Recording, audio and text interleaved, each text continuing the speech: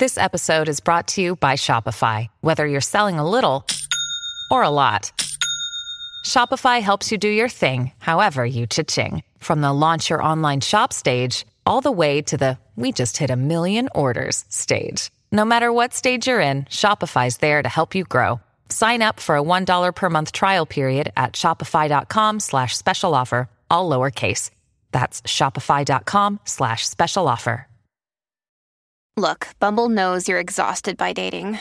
All the must not take yourself too seriously and 6'1" since that matters. And what do I even say other than hey? Well, that's why they're introducing an all-new Bumble with exciting features to make compatibility easier, starting the chat better, and dating safer. They've changed, so you don't have to. Download the new Bumble now.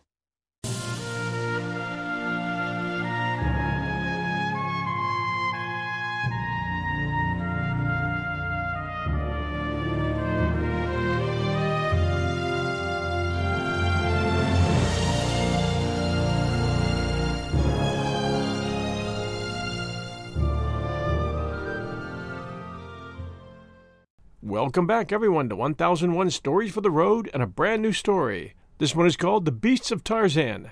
It's number 3 in Edgar Rice Burroughs' Tarzan series and just as full of action as his first two, both of which we have done here. Burroughs was the best action fantasy writer of his time, hands down, and his books are still sought after and enjoyed today. The Beasts of Tarzan is pure escapism and can be best enjoyed as such. It delivers on drama in full. The story begins a year after the conclusion of the return of Tarzan.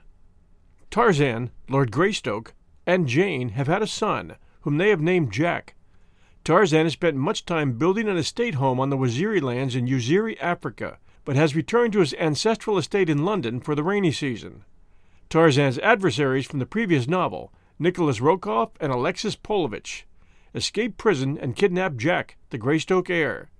Their trap is elaborate and insidious, leading both Tarzan and Jane to be kidnapped as well. Rokoff exiles Tarzan on a jungle island, informing him that Jack will be left with a cannibal tribe to be raised as one of their own, while Jane's fate is to be left to his imagination. Using his jungle skill and primal intelligence, Tarzan wins the help of Sheeta, the vicious panther, a tribe of great apes led by the intelligent Akut, and a native warrior, Mugambi. With their aid, Tarzan reaches the mainland and begins a lengthy pursuit to find Jane, who is actively engineering her own extrication, and Jack. And now, our story. The Beasts of Tarzan. Chapter 1. Kidnapped. "The entire affair is shrouded in mystery," said D'Arnot. "I have it on the best of authority that neither the police nor the special agents of the General Staff have the faintest conception of how it was accomplished. All they know, all that anyone knows, is that Nicholas Rokoff has escaped." John Clayton, Lord Greystoke, he who had been Tarzan of the Apes, sat in silence in the apartments of his friend, Lieutenant Paul D'Arnot, in Paris, gazing meditatively at the toe of his immaculate boot. His mind revolved many memories, recalled by the escape of his arch-enemy from the French military prison to which he had been sentenced for life upon the testimony of the ape-man. He thought of the lengths to which Rokoff had once gone to compass his death, and he realized that what the man had already done would doubtless be as nothing by comparison with what he would wish and plot to do now that he was again free. Tarzan had recently brought his wife and infant son to London to escape the discomforts and dangers of the rainy season upon their vast estate in Uziri, the land of the savage Waziri warriors whose broad African domains the ape-man had once ruled.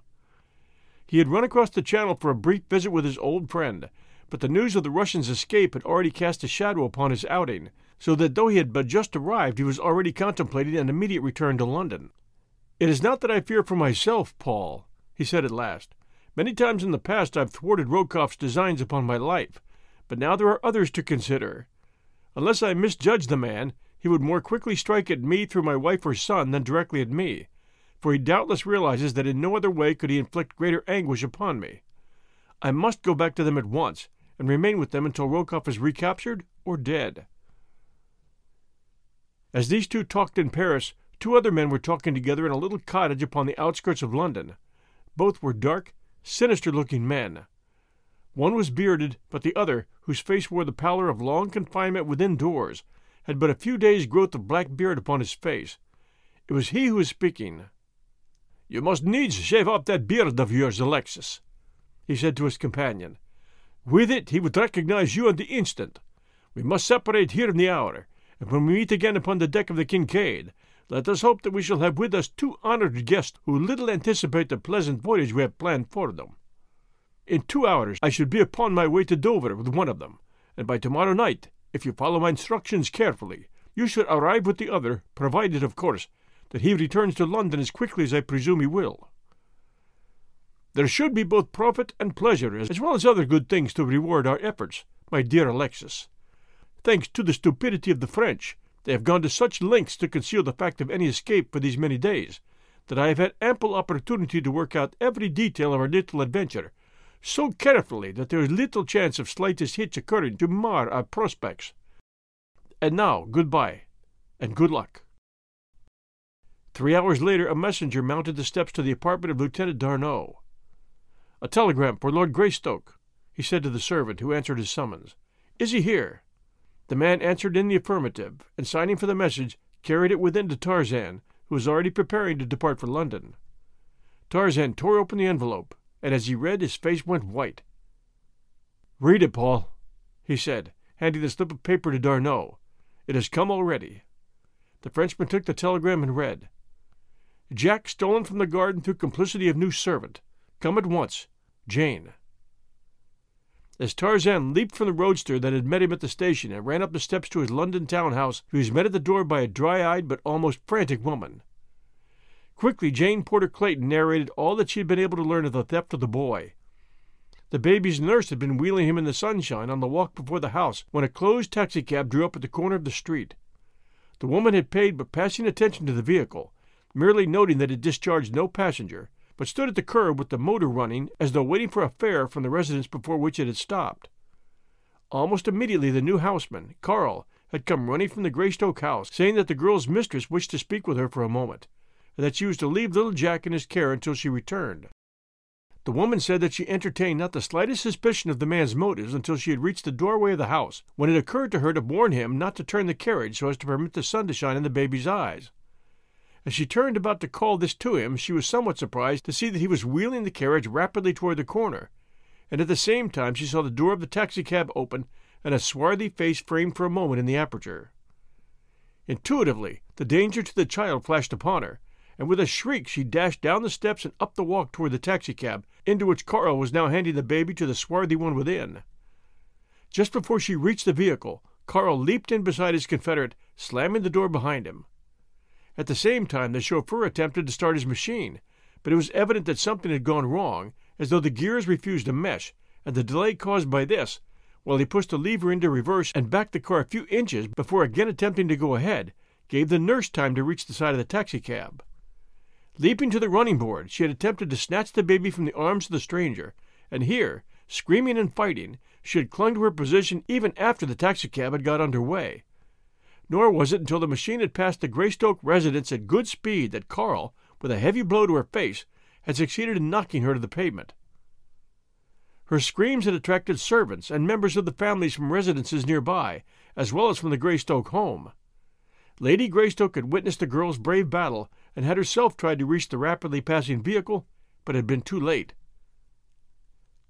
That was all that anyone knew, nor did Lady Greystoke dream of the possible identity of the man at the bottom of the plot until her husband told her of the escape of Nicholas Rokoff from the French prison where they had hoped he was permanently confined. As Tarzan and his wife stood planning the wisest course to pursue, the telephone bell rang in the library at their right. Tarzan quickly answered the call in person. "Lord Greystoke?" asked the man's voice at the other end of the line. "Yes?" "Your son has been stolen," continued the voice, "and I alone may help you to recover him. I am conversant with the plot of those who took him. In fact, I was a party to it, and was to share in the reward.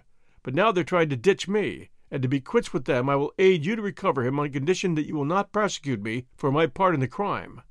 What do you say?" "If you lead me to where my son is hidden," replied the ape-man, "you need fear nothing from me." "Good," replied the other, "but you must come alone to meet me, for it is enough that I must trust you. I cannot take the chance of permitting others to learn my identity." "Where and when may I meet you?" asked Tarzan. The other gave the name and location of a public-house on the waterfront at Dover, a place frequented by sailors. "Come," he concluded, "about 10 o'clock tonight. It would do no good to arrive earlier. Your son will be safe enough in the meantime, and I could then lead you secretly to where he is hidden. But be sure to come alone, and under no circumstances notify Scotland Yard, for I know you well and shall be watching for you. Should any other accompany you, or should I see suspicious characters who might be agents of the police, I shall not meet you, and your last chance of recovering your son will be gone." Without more words, the man hung up.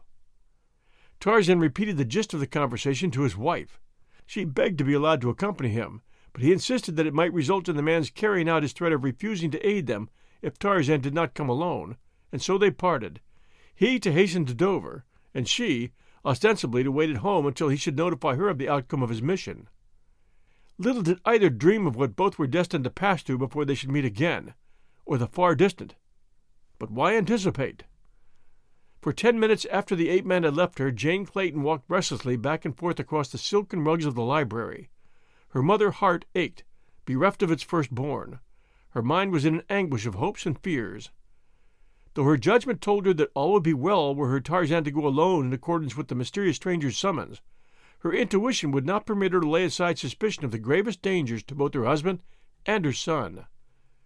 The more she thought of the matter, the more convinced she became that the recent telephone message might be a ruse to keep them inactive until the boy was safely hidden away or spirited out of England, or it might be that it had been simply a bait to lure Tarzan into the hands of the implacable Rokoff. With the lodgment of this thought, she stopped in wide-eyed terror. Instantly it became a conviction. She glanced at the great clock ticking the minutes in the corner of the library. It was too late to catch the Dover train that Tarzan was to take. There was another, later, however, that would bring her to the Channel port in time to reach the address the stranger had given her husband before the appointed hour. Summoning her maid and chauffeur, she issued instructions rapidly.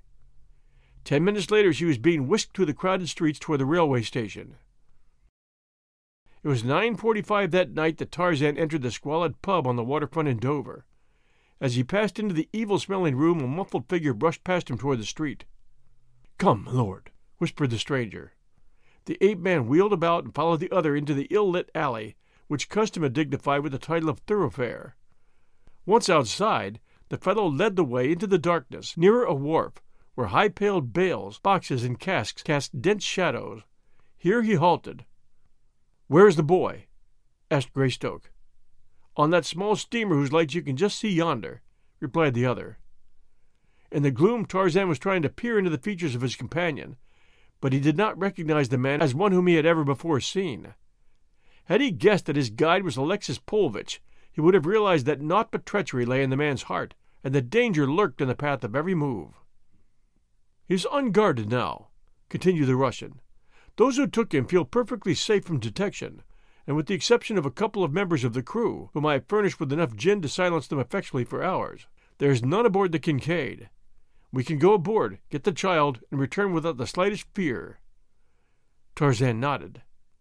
"Let me be about it, then," he said. His guide led him to a small boat moored alongside the wharf. The two men entered, and Paulvitch pulled rapidly toward the steamer. The black smoke issuing from her funnel did not at the time make any suggestion to Tarzan's mind. All his thoughts were occupied with the hope that in a few moments he would again have his little son in his arms. At the steamer's side they found a monkey ladder dangling close above them, and up this the two men crept stealthily. Once on deck they hastened aft to where the Russian pointed to a hatch. "The boy is hidden there," he said. "You had better go down after him, as there is less chance that he will cry in fright than should he find himself in the arms of a stranger. I will stand on guard here." So anxious was Tarzan to rescue the child that he gave not the slightest thought to the strangeness of all the conditions surrounding the Kincaid. That her deck was deserted, though she had steam up, and from the volume of smoke pouring from her funnel was all ready to get under way, made no impression upon him. With the thought that in another instant he would fold that precious little bundle of humanity in his arms, the ape-man swung down into the darkness below. Scarcely had he released his hold upon the edge of the hatch than the heavy covering fell clattering above him. Instantly he knew that he was the victim of a plot, and that far from rescuing his son, he had himself fallen into the hands of his enemies. Though he immediately endeavored to reach the hatch and lift the cover, he was unable to do so. Striking a match, he explored his surroundings, finding that a little compartment had been partitioned off from the main hold, with the hatch above his head the only means of ingress or egress. It was evident that the room had been prepared for the very purpose of serving as a cell for himself. There was nothing in the compartment and no other occupant. If the child was on board the Kincaid, he was confined elsewhere. For over 20 years, from infancy to manhood, the ape-man had roamed his savage jungle haunts without human companionship of any nature. He had learned at the most impressionable period of his life to take his pleasures and his sorrows as the beasts take theirs. So it was that he neither raved nor stormed against fate, but instead waited patiently for what might next befall him, though not by any means without an eye to doing the utmost to succor himself. To this end he examined his prison carefully, tested the heavy planking that formed its walls, and measured the distance of the hatch above him. And while he was thus occupied, there came suddenly to him the vibration of machinery and the throbbing of the propeller. The ship was moving. Where to, and to what fate was it carrying him? And even as these thoughts passed through his mind, there came to his ears above the din of the engines that which caused him to go cold with apprehension. Clear and shrill from the deck above him rang the scream of a frightened woman. We'll return with Chapter 2 right after these sponsor messages. Wyndham Hotels and Resorts makes travel possible for all. Whether it's the long haulers looking for a great cup of coffee, a roomier rest for the on-a-whim road trippers, or a place to make summer memories with the whole family. No matter who you are, where you're going, or why, with 24 trusted brands to choose from like La Quinta, Days Inn, and Super 8, your Wyndham is waiting. Get the lowest price at WyndhamHotels.com. Restrictions apply. Visit website for more details. Hey, it's Kaylee Cuoco for Priceline. Ready to go to your happy place for a happy price? Well, why didn't you say so? Just download the Priceline app right now and save up to 60% on hotels. So whether it's Cousin Kevin's Kazoo Concert in Kansas City, go Kevin, or Becky's Bachelorette Bash in Bermuda, you never have to miss a trip ever again. So download the Priceline app today. Your savings are waiting. Go to your happy place for a happy price. Go to your happy price, Priceline. And now Chapter 2 from The Beasts of Tarzan, Marooned. As Tarzan and his guide had disappeared into the shadows upon the dark wharf, the figure of a heavily veiled woman had hurried down the narrow alley to the entrance of the drinking place the two men had just quitted. Here she paused and looked about, and then, as though satisfied that she had at last reached the place she sought, she pushed bravely into the interior of the vile den. A score of half-drunken sailors and wharf rats looked up at the unaccustomed sight of a richly gowned woman in their midst. Rapidly she approached a slovenly barmaid who stared half in envy, half in hate, at her more fortunate sister. "Have you seen a tall, well-dressed man here, but a minute since?" she asked, "who met another and went away with him?" The girl answered in the affirmative, but could not tell which way the two had gone. A sailor who had approached to listen to the conversation vouchsafed the information that a moment before, as he had been about to enter the pub, he had seen two men leaving it who walked toward the wharf. "Show me the direction they went," cried the woman, slipping a coin into the man's hand. The fellow led her from the place, and together they walked quickly toward the wharf and along it until across the water they saw a small boat just pulling into the shadows of a nearby steamer. "There they be," whispered the man. £10 if you will find a boat and row me to that steamer," cried the woman. "Quick, then," he replied, "for we got to go it if we're going to catch the Kincaid afore she sails. She's had steam up for 3 hours and just been a-waiting for that one passenger. I was a-talking to one of her crew 'arf an hour ago." As he spoke he led the way to the end of the wharf where he knew another boat lay moored, and lowering the woman into it, he jumped in after and pushed off. The two were soon scudding over the water. At the steamer's side the man demanded his pay, and, without waiting to count out the exact amount, the woman thrust a handful of banknotes into his outstretched hand. A single glance at them convinced the fellow that he had been more than well paid. Then he assisted her up the ladder, holding his skiff close to the ship's side against the chance that this profitable passenger might wish to be taken ashore later. But presently the sound of the donkey engine and the rattle of the steel cable on the hoisting drum proclaimed the fact that the Kincaid's anchor was being raised, and a moment later the waiter heard the propellers revolving, and slowly the little steamer moved away from him out into the channel. As he turned to row back to shore he heard a woman shriek from the ship's deck. "That's what I calls rotten luck," he soliloquized. "I might just as well have had the old bloomin' wad." When Jane Clayton climbed to the deck of the Kincaid, she found the ship apparently deserted.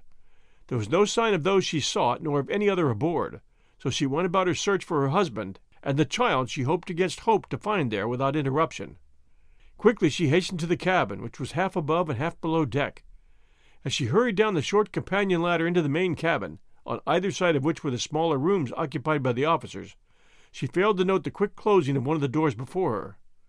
She passed the full length of the main room, and then retracing her steps, stopped before each door to listen, furtively trying each latch. All was silence, utter silence there, in which the throbbing of her own frightened heart seemed to her overwrought imagination to fill the ship with its thunderous alarm. One by one the doors opened before her touch, only to reveal empty interiors. In her absorption she did not note the sudden activity upon the vessel, the purring of the engines, the throbbing of the propeller. She had reached the last door upon the right now. She was seized from within by a powerful, dark-visaged man, and drawn hastily into the stuffy, ill-smelling interior. The sudden shock of fright which the unexpected attack had upon her drew a single piercing scream from her throat. Then the man clapped a hand roughly over the mouth. "Not until we are farther from land, my dear," he said. "Then you may yell your pretty head off." Lady Greystoke turned to look into the leering, bearded face so close to hers. The man relaxed the pressure of his fingers upon her lips, and with a little moan of terror as she recognized him, the girl shrank away from her captor. "Nicholas Rokoff!" she exclaimed. "Your devoted admirer," replied the Russian, with a low bow. "My little boy," she said next, ignoring the terms of endearment. "Where is he? Let me have him. How could you be so cruel? Even as you, Nicholas Rokoff, cannot be entirely devoid of mercy and compassion. Tell me where he is. Is he aboard this ship? Oh, please, if such a thing as a heart beats within your breast, take me to my baby." "If you do as you are bid, no harm will befall him," replied Rokoff. "But remember that it is your own fault that you are here. You came aboard voluntarily, and you may take the consequences. I little thought," he added to himself, "that any such good luck as this would come to me." He went on deck then, locking the cabin door upon his prisoner, and for several days she did not see him. The truth of the matter being that Nicholas Rokoff was so poor a sailor that the heavy seas the Kincaid encountered from the very beginning of her voyage sent the Russian to his berth with a bad attack of seasickness. During this time her only visitor was an uncouth Swede, the Kincaid's unsavory cook, who brought her meals to her. His name was Sven Anderson, his one pride being that his last name, Anderson, was spelt with a double S. The man was tall and raw-boned, with a long yellow mustache, an unwholesome complexion, and filthy nails. The very sight of him with one grimy thumb buried deep in the lukewarm stew, that seemed, from the frequency of its repetition, to constitute the pride of his culinary art, was sufficient to take away the girl's appetite. His small, blue, close-set eyes never met hers squarely. There was a shiftiness of his whole appearance that even found expression in the cat-like manner of his gait, and to it all a sinister suggestion was added by the long, slim knife that always rested at his waist, slipped to the greasy cord that supported his soiled apron. Ostensibly it was but an implement of his calling, but the girl could never free herself of the conviction that it would require less provocation to witness it put to other and less harmless uses. His manner toward her was surly, yet she never failed to meet him with a pleasant smile and a word of thanks when he brought her food to her, though more often than not she hurled the bulk of it to the tiny cabin port the moment that the door closed behind him. During the days of anguish that followed Jane Clayton's imprisonment, but two questions were uppermost in her mind, the whereabouts of her husband and those of her son. She fully believed that the baby was aboard the Kincaid, provided that he still lived, but whether Tarzan had been permitted to live after having been lured aboard the evil craft she could not guess. She knew, of course, the deep hatred that the Russian felt for the Englishman, and she could think of but one reason of having him brought aboard the ship, to dispatch him in comparative safety in revenge for his having thwarted Rokoff's pet schemes, and for having been at last the means of landing him in a French prison. Tarzan, on his part, lay in the darkness of his cell, ignorant of the fact that his wife was a prisoner in the cabin almost above his head. The same Swede that served Jane brought his meals to him, but, though on several occasions Tarzan had tried to draw the men into conversation, he had been unsuccessful. He had hoped to learn through this fellow whether his little son was aboard the Kincaid, but to every question upon this or kindred subjects the fellow returned but one reply: "I tank you blow purty, soon purty hard." So after several attempts, Tarzan gave it up. For weeks that seemed months to the two prisoners, the little steamer forged on they knew not where. Once the Kincaid stopped to coal, only immediately to take up the seemingly interminable voyage. Rokoff had visited Jane Clayton but once since he had locked her in the tiny cabin. He had come gaunt and hollow-eyed from a long siege of seasickness. The object of his visit was to obtain from her personal check for a large sum in return for a guarantee of her personal safety in return to England. "When you set me down safely in any civilized port, together with my son and my husband," she replied, "I will pay you in gold twice the amount you ask. But until then you shall not have a cent, nor the promise of a cent under any other conditions." "You will give me the check I ask," he replied with a snarl, "or neither you, nor your child, nor your husband will ever again set foot within any port, civilized or otherwise." "I would not trust you," she replied. "What guarantee have I that you would not take my money and then do as you please with me and mine, regardless of your promise?" "I think you will do as I bid," he said, turning to leave the cabin. "Remember that I have your son. If you chance to hear the agonized wail of a tortured child, it may console you to reflect that it is because of your stubbornness that the baby suffers, and that it is your baby." "You would not do it!" cried the girl. "You would not, could not be so fiendishly cruel." "It is not that I am cruel, but you," he returned, "for you permit the paltry sum of money to stand between your baby and immunity from suffering." The end of it was that Jane Clayton wrote out a check of large denomination and handed it to Nicholas Rokoff, who left her cabin with a grin of satisfaction upon his lips. The following day the hatch was removed from Tarzan's cell, and as he looked up he saw Paulvitch's head framed in the square of light above him. "Come up," commanded the Russian, "but bear in mind that you will be shot if you make a single move to attack me or any other aboard the ship." The ape-man swung himself lightly to the deck. About him, but at a respectful distance, stood a half-dozen sailors armed with rifles and revolvers. Facing him was Paulvitch. Tarzan looked about for Rokoff, who he felt sure must be aboard, but there was no sign of him. "Lord Greystoke," commenced the Russian, "by your continued and wanton interference with Monsieur Rokoff and his plans, you have at last brought yourself and your family to this unfortunate extremity. You have only yourself to thank. As you may imagine, it has cost Monsieur Rokoff a large amount of money to finance this expedition, and as you are the sole cause of it, he naturally looks to you for reimbursement. Further, I may say that only by meeting Monsieur Rokoff's just demands may you avert the most unpleasant consequences to your wife and child, and at the same time retain your own life and regain your liberty." "What is the amount?" asked Tarzan, "and what assurance have I that you will live up to your end of the agreement? I have little reason to trust two such scoundrels as you and Rokoff, you know." The Russian flushed. "You are in no position to deliver insults," he said.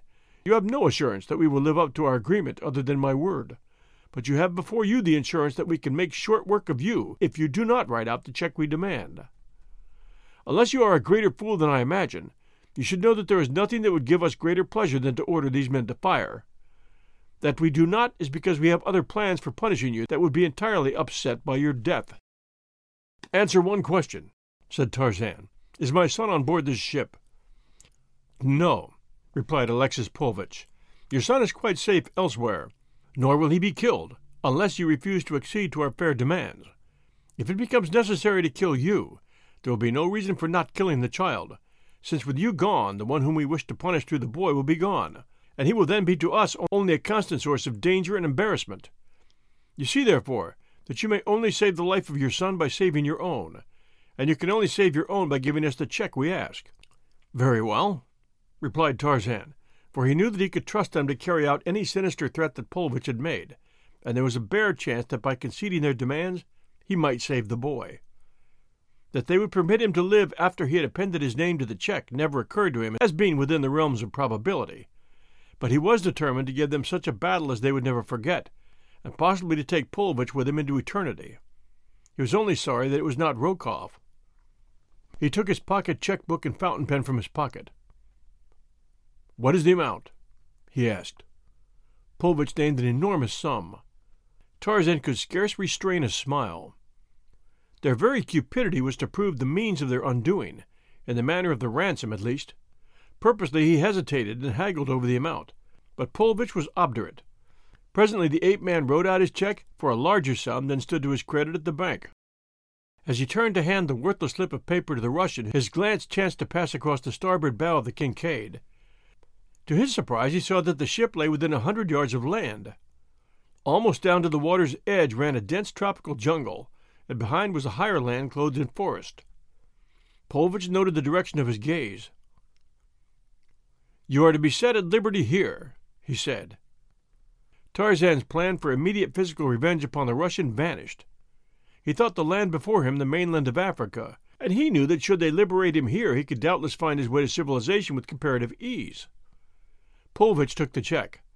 "Remove your clothing," he said to the ape-man. "Here you will not need it." Tarzan demurred.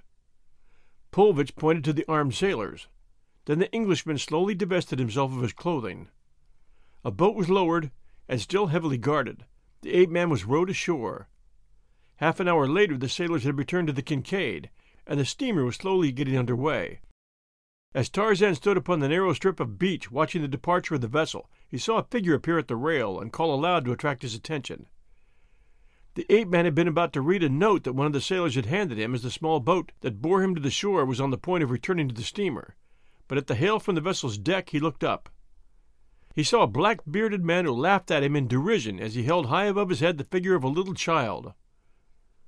Tarzan half started as though to rush through the surf and strike out for the already moving steamer, but realizing the futility of so rash an act, he halted at the water's edge.